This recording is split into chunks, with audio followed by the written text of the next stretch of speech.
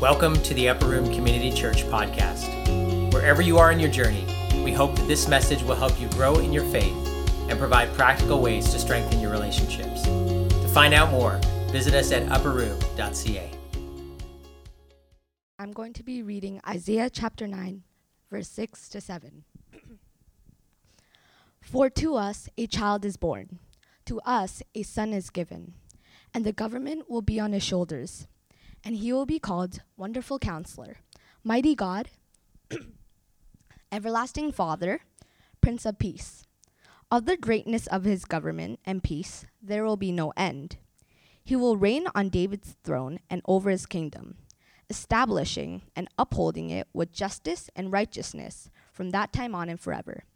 The zeal of the Lord Almighty will accomplish this. This is the word of the Lord. Oh, man. What does that say about me? That is my favorite moment of any Christmas movie. Chaos at Christmas, right? What is it about Christmas movies or whatever that there's always some moment of conflict, of chaos, of just craziness that goes down?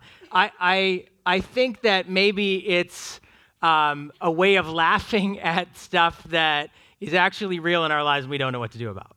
So we just laugh at it.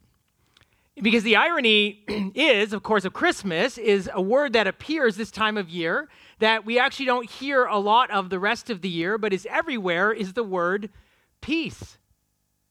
It shows up on greeting cards. It shows up, in songs. We hear it in the malls, in the radio, or whatever. And this idea of peace or peace on earth.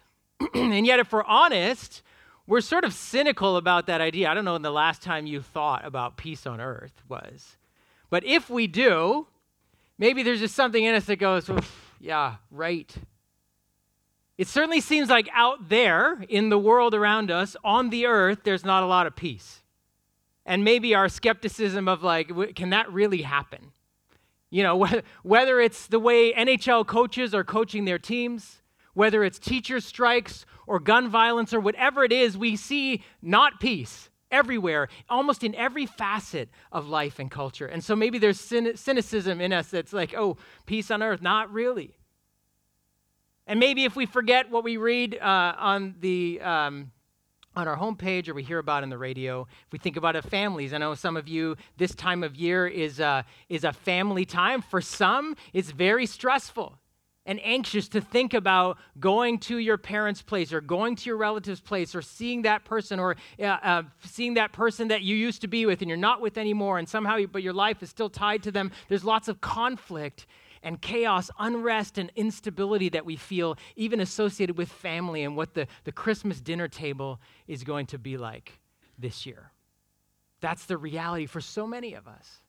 And even if you say, well, okay, we don't fight at our family Christmas dinner, it still may be, even at this time, a place of unrest or difficulty or instability, and you know you're going to enter that, and you're already maybe preparing yourself for it or figuring out what you're going to do beforehand or after that to help you maybe just deal with what that's going to mean for you.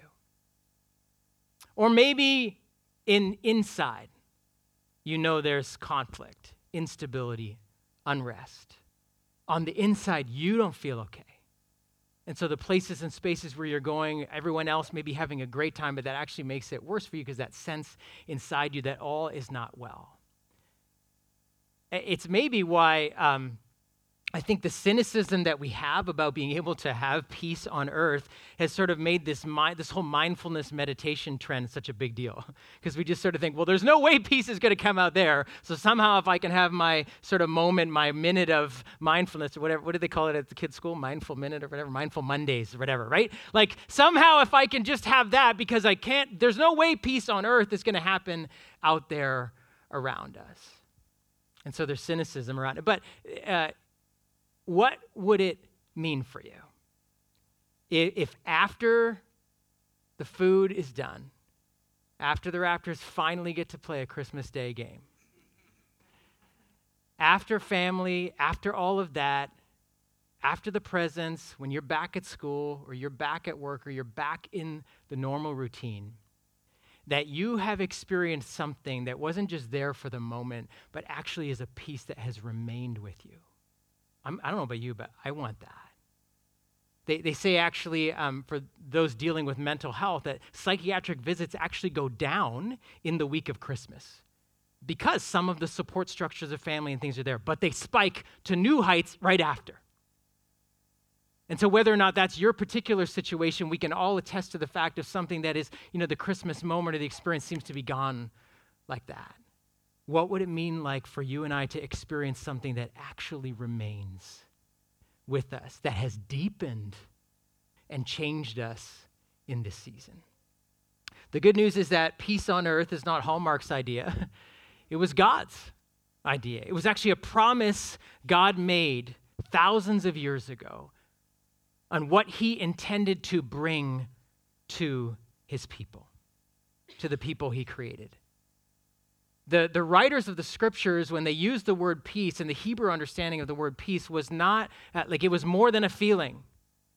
More than a feeling. I've told you before, right? Kurt says, how do you know if you're a young adult or younger? You don't know any of BJ's musical references. Well, that's you're impoverished souls, okay? No, it's more than a feeling. It's more than a state of mind. It's more than a state of being. That the Hebrew understanding of the word peace is actually, what you may have heard this word, is a salem or shalom.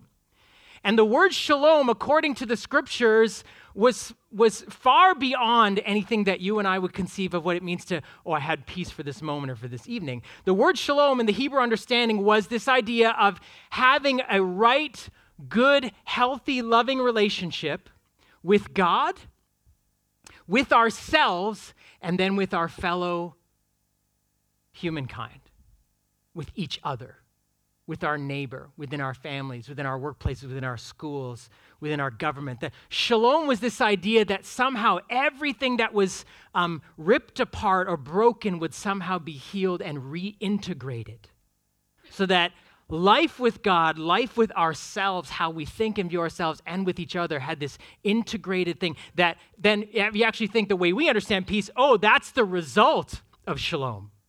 Right? Like, if you actually think about it, the reason we can't feel what we call peace is because we don't have shalom. There is disconnection with God. There is disconnection with ourselves. We are alienated from ourselves and from each other. And so God's promise from thousands of years ago was that he was going to bring shalom and that this would have a radical impact on every part of life, that it truly would bring peace on earth. Now, the interesting thing is God's people, their understanding of how that was going to happen was through king and government. There's a scene sort of early on in God's story with his people where they say, hey, we need a king. And he's like, why do you need a king?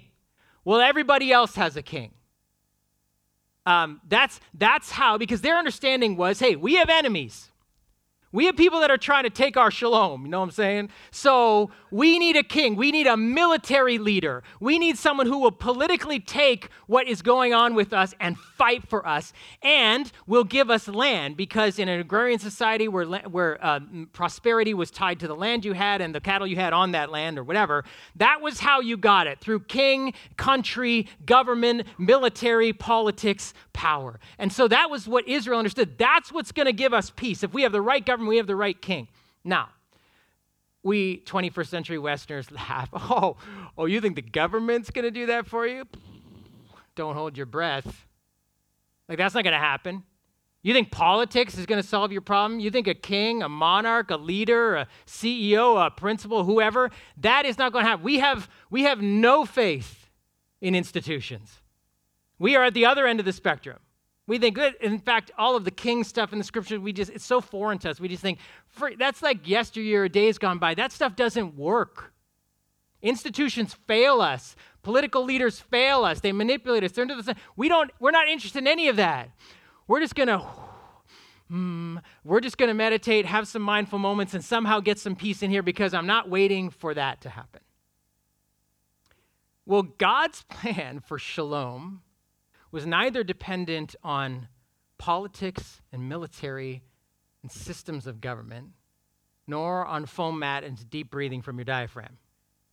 God has a different plan for peace. And in the passage that Kayla read for us earlier, it begins to explain, and he says this, the prophet Isaiah, almost 3,000 years ago, writing in 700 BC, 700 years before the birth of Christ, he says this, "To us a child is born, and he will be called the Prince of Peace." This is God's means of bringing shalom to you and I. That he would send his son. Someone in the flesh actually placing himself into the middle of chaos, conflict, instability, and unrest.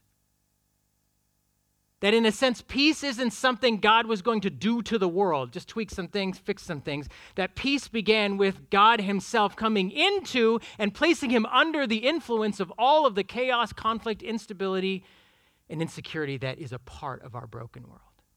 In fact, if you read the Christmas story, you will find all of that stuff got worse when Jesus came. Jesus himself became a victim of chaos, instability, unrest. He brought chaos into his mother's life as she tried to explain to people, even though she wasn't married, that she was pregnant, but it didn't happen through having sex with a man. That's chaos. Nobody can relate. It stirred up. It began to even fracture potentially that the man she was betrothed to was going to leave her, already creating even more conflict. And then the political upheaval that comes where the king who finds out there's a new king in town says, we're not going to have that, and goes and kills, has all of the babies 2 and under killed. More conflict, more chaos, more unrest actually begins to come up. It seems the complete opposite of what God was doing. And into this place of chaos and unrest and instability, God places himself. And this is the first thing we need to understand about peace and the shalom that God wants to bring, that peace is a person. It is not an idea or an ideal or a system of government. It is a person. To us, a child is given, and he is called the Prince of Peace. I don't know about you, but when I experience or there's the threat of chaos, conflict, instability, unrest, I move the other direction. I don't want that. I carefully construct my life to avoid those things. Maybe your whole Christmas idea has been planning how you can minimize the contact you're going to have with people who will cause you conflict, chaos, unrest, and instability, right? Let's be honest. Nobody moves towards it. We want to move away from it. And that's why it's so difficult when we actually find it in ourselves, because we can't get away from ourselves. But so much of what we do in life is to medicate or deal with the fact that we don't know how to be in the middle of chaos, conflict, instability, and unrest. And yet, God's plan is to place himself into it to move towards it. That peace is a person who actually moved towards the chaos, conflict, instability, and unrest in our world. And made himself even susceptible to being affected, radically affected by it. Peace is a person, flesh and blood, sent to us in the middle of what we are dealing with. But Isaiah goes on, peace isn't just a person. He says this, and the government, that he will rule, and that government and rule will increase, and it will be a government and rule of peace that will never end. Now we're like, wait, government. Like I thought this wasn't a government and politics, whatever. But we immediately know this is a different kind of rule. It is a rule of peace. And here's the thing. Peace then is not this passive thing that you just wait for it. It is active. Peace is not the absence of something. It is an action. God himself, the whole idea of government and rule means peace is not only a person, but peace is bringing about peace with action. If we look at Jesus, we have his life where he was everywhere he went. He was bringing peace. And in fact, if you notice the places that Jesus walked, it was into places that were rife with conflict. First of all, he taught more about God in the home than in the religious places. So he was bringing shalom, bringing closeness to God into people's places, into their homes, where they lived, at their dinner tables. God, Jesus bringing shalom, bringing God close. The way he talked about God in ways that people had never understood and said, God is compassionate. He is slow to anger. He is forgiving. He is gracious. He is your helper. He is your friend. He's the one that actually welcomes the outcasts.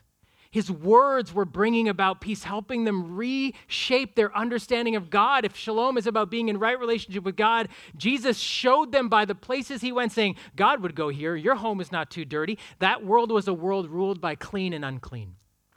And you were clean or unclean based on your religious stuff, the jobs you had, the ethnic background you had, what kind of wealth you had, whether you were sick. If you were sick or poor or from the wrong race or had a wrong job like a shepherd or you had to work with animals or whatever, you were unclean. And Jesus, just by virtue of the places he was willing to walk and go and talk about God things, was saying to them, I'm bringing you back into shalom with God. There is nothing in your life too offensive that God says, I'm not moving towards that mess. Right? You notice the places Jesus would go, so scandalous to the religious people, saying, how can you eat and drink with people like this? God doesn't do that. And Jesus is like, think again. Not only where he went, but the words he used not only helped them understand who God is, but he used words to bring people together. He himself, through his life and through his words, was trying to bring peace between groups of people, fractured by religious walls, ethnic walls, socioeconomic walls, gender barriers. Jesus himself was bringing people back into shalom with each other by where he went, by what he did. And that's why Isaiah says this is a rule, it is a government. See, the kingdom of God or the rule of God is not about thrones and powers of and politics in the way we understand it. He said the rule of God is a way of living. It is a new way of living, a new order. It is a rule. And Jesus began to model, here's what the Prince of Peace lives like and acts like. This actually brings people together. This is not the kind of kingdom that fractures and fragments and pushes you away from God high up there and pushes you away from people who are different from you or who are your enemies. No, the radical rule, the redefining of human life according to the kingdom of Jesus was to bring shalom and to bring them together. J. Alec Motyer, in his commentary on Isaiah, says it this way. The Prince of Peace is himself the whole man, perfectly integrated, rounded personality, at one with God and humankind. But also as a prince, these are the benefits he administers to his people. As the princely rule spreads, peace spreads. It is an empire indeed, but there's no imperialism. There is rule, but no exploitation.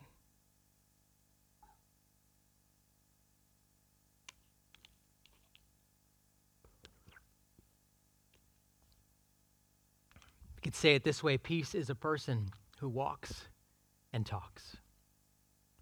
Peace is a person who walks and talks. This is how peace comes into your life and my life and into our world, then and now, as a person who goes places, who spreads peace with where he goes, how he lives, and what he speaks. This is what the season of Advent is to anticipate and say, oh, come, Lord Jesus. When we sing that, come, Lord Jesus, come, we're saying, we're inviting peace as a person into our world, into the conflict, chaos, instability, and unrest, knowing that even though we may be ashamed of it, he is not. Right? Some of us would be embarrassed to have people in our homes these days because of where we're at, because of what's going on. Even in ourselves, we don't even want to be there, and the Prince of Peace says, oh, I'm interested in being in that place. Nothing pushes me away or turns me off from that. That peace is a person who walks and talks and comes into our lives as they are, totally changing how we see the conflict, the chaos, and the instability. And so here's what this means for us in this time of year, in this season, is that peace is a person who walks and talks with you. With you. The situations in your life that are causing conflict, chaos, instability, unrest are places into which Jesus is coming, who wants to be there, who actually says, I am someone who walks and talks with you. The places you are going, I am with you. The places which you are nervous to be at, the place you find yourself even as you sit alone at night, I am there. That peace is actually a person we can talk with about the conflict, chaos, instability, and unrest in our lives. One of the things I do as sort of a regular spiritual practice in my life is I meet with someone called a spiritual director, and I didn't really know what that was many years ago, but as I've had one over the last 3 years, really their goal is we meet once a month, and he just is trying to help me understand where is God at work in my life, and help me open my ears more to understand what God might be saying, and open my eyes more to see where God may be at work.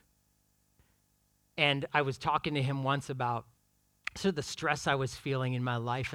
I love what I get to do for my vocation as a pastor, but it at least for me, it comes with stress. It comes with a burden. It comes with a weight and heaviness.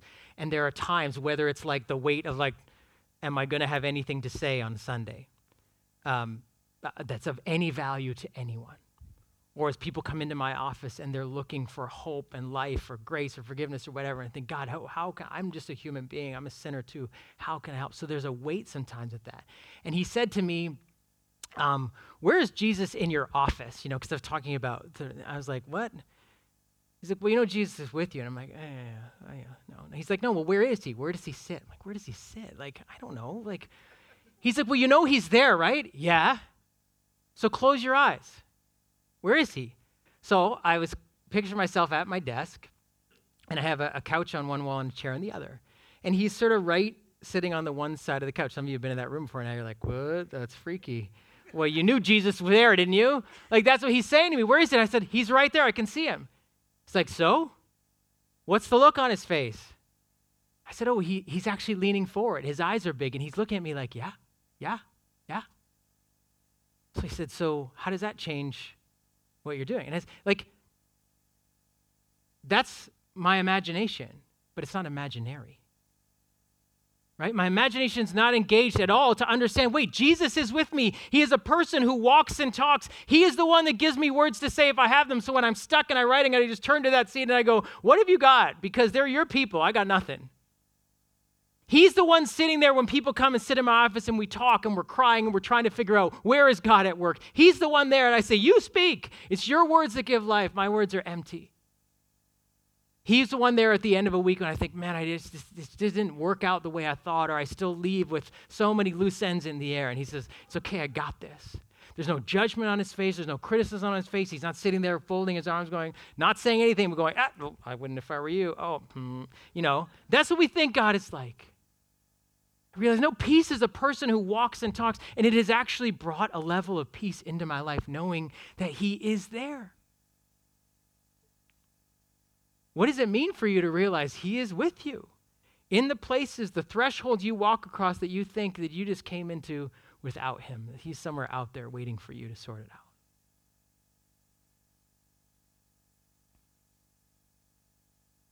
But it also means that you are a person of peace who walks and talks. Do you realize that wherever you go, Jesus is in the room because Jesus is in you? What? The Apostle Paul said it. He said, this is the glorious hope we have in Jesus, Christ in us. He said, that's the most beautiful thing. Christ in us. You are a person of peace who walks and talks. In the places you go, Christ is going because Christ is in you. And so you are flesh and blood peace, bringing it into the places you are. About a year ago, I had a chance to go with a team, a few of you here, to the Middle East. And while we were there, I met a heart surgeon who is working at one of the most prestigious hospitals in the UAE. They have 11 helipads on the roof of the hospital, not for medevacs, but for visitors who bring their helicopters to visit their family when they're sick. Okay, these are the clients that he's servicing. He says, we have this private beach home, like in here. And he said, but it's a world apart from where I ever thought I'd be. I said, oh, where were you beforehand? He said, oh, I did a little bit of work with Samaritan's Purse. I said, oh, what did you do? He said, well, I was in Mosul. Mosul is ancient Nineveh, and it was the city that ISIS took when they were trying to take control of northern Iraq and Syria, that whole area. I said, oh, were you there before ISIS got there or after? He said, no, during. There was this call that came out as Samaritan's Purse was putting a hospital on the ground in the middle of the war zone in Mosul for doctors. I said, oh, like he has 2 kids and roughly my kid's age. I said, oh, my wife would kill me if I decided. He's like, oh, my wife called me and told me, hey, you should do this. He's like, okay, I better do that. So he says, we're going into this place. And we get on the ground. He said, first day, and a Navy SEAL is coming to do our preparation for it. And he said, after that conversation, I was ready to go home. Because he says, okay, situation, you're in a Jeep, 4 of you, you're going to the border to cross into Mosul. And the driver gets shot and killed. And you're riding shotgun. What do you do? He's like, what do I do? I don't do anything. What do you mean, what do I do? I'm a doctor. So they said, no, that's not the answer. What you do is you take your elbow and you drive it into the chest of the guy who got shot, hold the steering wheel with your other hand, take your hand and put it on his right leg that's probably still in the accelerator, push it down and drive your team out of the war zone. He's like, no, I'm not doing that. Then they did all these assessments of the people who had gone on the team, and they said, hey, we figured you're the one best fit to ride shotgun in that scenario. So he said, literally, I was thinking, there's no way. Like, I'm a heart surgeon. I don't do this. I'm not a fighter. Sure enough, he said they get in, they get stopped at their checkpoint on the way, and he said, in 3 seconds, guys with their guns in their heads inside our Jeep screaming at us. And he said, I'm thinking, we're going to die. He's like, I see a soldier outside just beating down someone who's a civilian who's like gathering in this place. And he said, I was thinking, this is going to happen right now. He said, somehow the seas parted, we went through. And then for 14 days straight, 16 hours a day, they set up in this hospital doing surgery on civilians, Iraqi soldiers, and ISIS fighters who were coming in. And he said, Vijay, my gown was moving from the bombs going off while I was doing surgery on these people. He said, I can't wait to go back. He didn't go in. I know that sounds crazy, but that was his job. He's not a freedom fighter. He's not a politician. He's not a peacekeeper who's going to go in and fix something. He's not a diplomat who's going to try to broker peace. He's not part of a black ops unit that's going to go and take out the head of ISIS. He's a doctor. And he went in that place bringing the peace of Jesus. What does it mean to see ourselves in the places where we go? And you can fill in the blank. I'm just You are a person of peace.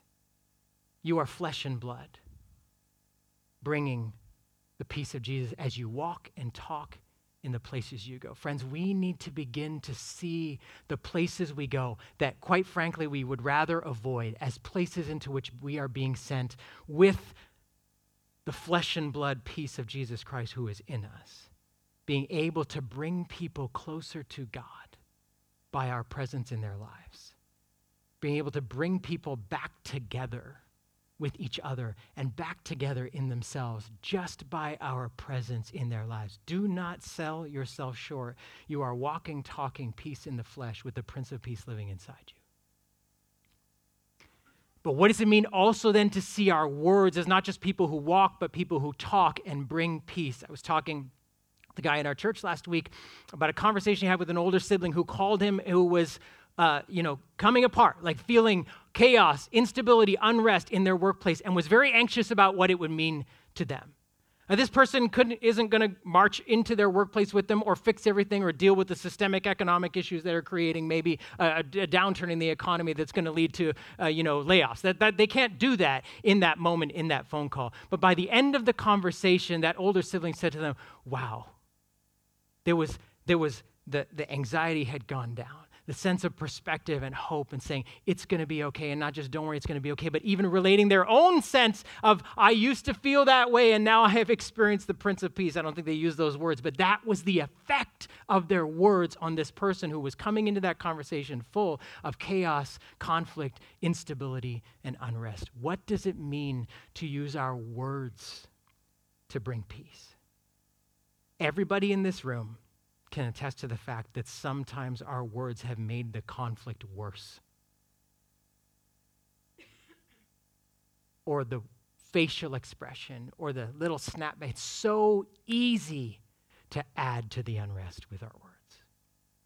It's so hard to be people of peace who sometimes just say nothing before we say something. Deep breath. And so what does it mean to speak peace into this? I can't fix all of the stuff. And I'll be honest with you, I think that's where some of the anxiety and stuff comes from, is when we feel like we're supposed to fix it. And knowing that Jesus himself got placed into this world of chaos, conflict, instability, and unrest, and it got worse, but the Prince of Peace was there. So what does it mean for you and I to be people, not only by our presence, but by our words bring peace, that we use our words to bring people closer to God, that may simply be saying, man, that is tough. I do not know how to fix that, but can I pray for you? What are you doing in that moment when you pray for people? You are connecting them to the God you know. You are bringing shalom in that moment, even for that moment. What does it mean to use words that heal, that bring people together, that give someone a counter perspective rather than just going, oh yeah, I can't believe he said that to you? What does it mean to use words to bring peace again, to restore, to bring shalom? What does it mean to use our words to say to someone, I love you. I can't fix what you're going through, but I'm with you in it. That brings shalom on the inside for them, as peace is a person who walks and talks. Now, I know this is risky and costly. It costs you something, right? The ultimate way the scriptures say Jesus brought peace was to give up his life, was to die. He was a king who refused to power up and instead used whatever power and influence he had to lay down his life. And now, forever since that time, we associate humility with leadership, because Jesus changed what it meant to be powerful as a leader. So it is costly. It cost Jesus his life. It will cost you and I to choose to swallow words that will create more conflict and actually think and say, what does it mean to be a person of peace? It will cost us to risk our reputation if we say, can I pray for you? It will cost us in our families, where some of you find this. You go back to your families and you revert back to the same role you've always had when you were 10 or 12 or 15 or 20, and nobody ever sees you other than that age. Oh, you're the youngest, or you're the one who left home, or you're the black sheep. What does it mean to take a risk in that place? Even if you get scorned or rejected or ridiculed and say, who are you? It will cost you. But I promise you it's worth it, and here's why. It's one thing to have peace when the circumstances work towards it. It's another thing to have peace when nothing around you is peaceful. That is deep. That is rich. That remains long after Christmas is gone. And so I want you to do something as we close. Just close your eyes. We're going to do some of this, not imaginary, but imagination thing. I want you to imagine a door. It's a door that on the other side, there's chaos, conflict, instability, and unrest. It's very familiar to you. It may be the door of your school or your classroom that maybe even just right now or these days is not safe for you, or there's conflict between people, or it's unrest. Maybe it's the door of the place you teach. Maybe it's the elevator door at work. Maybe it's the door of your home. Maybe it's your mother-in-law's place. It's family, it's whatever. What is that door? And you know what's on the other side of it. There's chaos, conflict, instability, unrest. Picture you, and there you are. You're standing there before you open the door, before you knock, before you push the button, before you cross the threshold. Take a deep breath and see the Prince of Peace next to you. He is with you, and he is in you. Let's pray. Jesus, we thank you that you are our Prince of Peace. You're the Prince. You are peace personified. In the flesh, you are peace. You are what it means to bring people back to God, back to each other, and back to ourselves as the ones we were created to be.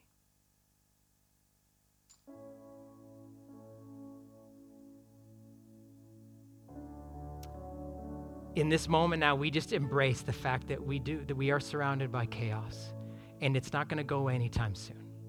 We long for that day that it does, and it will one day for certain in the new creation, where there will be no more tears, no more pain, no more sorrow, no more conflict, and we long for that day, but we know it's not this day. So until that day, every time we cross the threshold of that door, of that place, of that room, of that space, God, let these words, peace is a person who walks and talks, let them go over and over and over in our minds as we breathe you and we say, he is with me and he is in me. God, all we can say is, thank you, thank you, thank you that you came. Just even before we move on to what's next for us today or this week, we just want to take you in.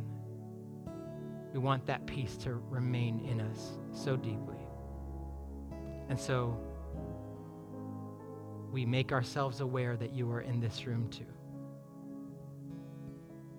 Amen. I want to bless you with one more image as you leave this place. That door that you pictured, that threshold that you were going to walk across, Jesus is already there. He's already inside. He is the one saying, come in, come in. I'm here. I am preparing this place for peace. And so, would you just receive that in the places that you need to go, have to go, want to go, or will end up going even though you didn't know in this season ahead? Would you receive that?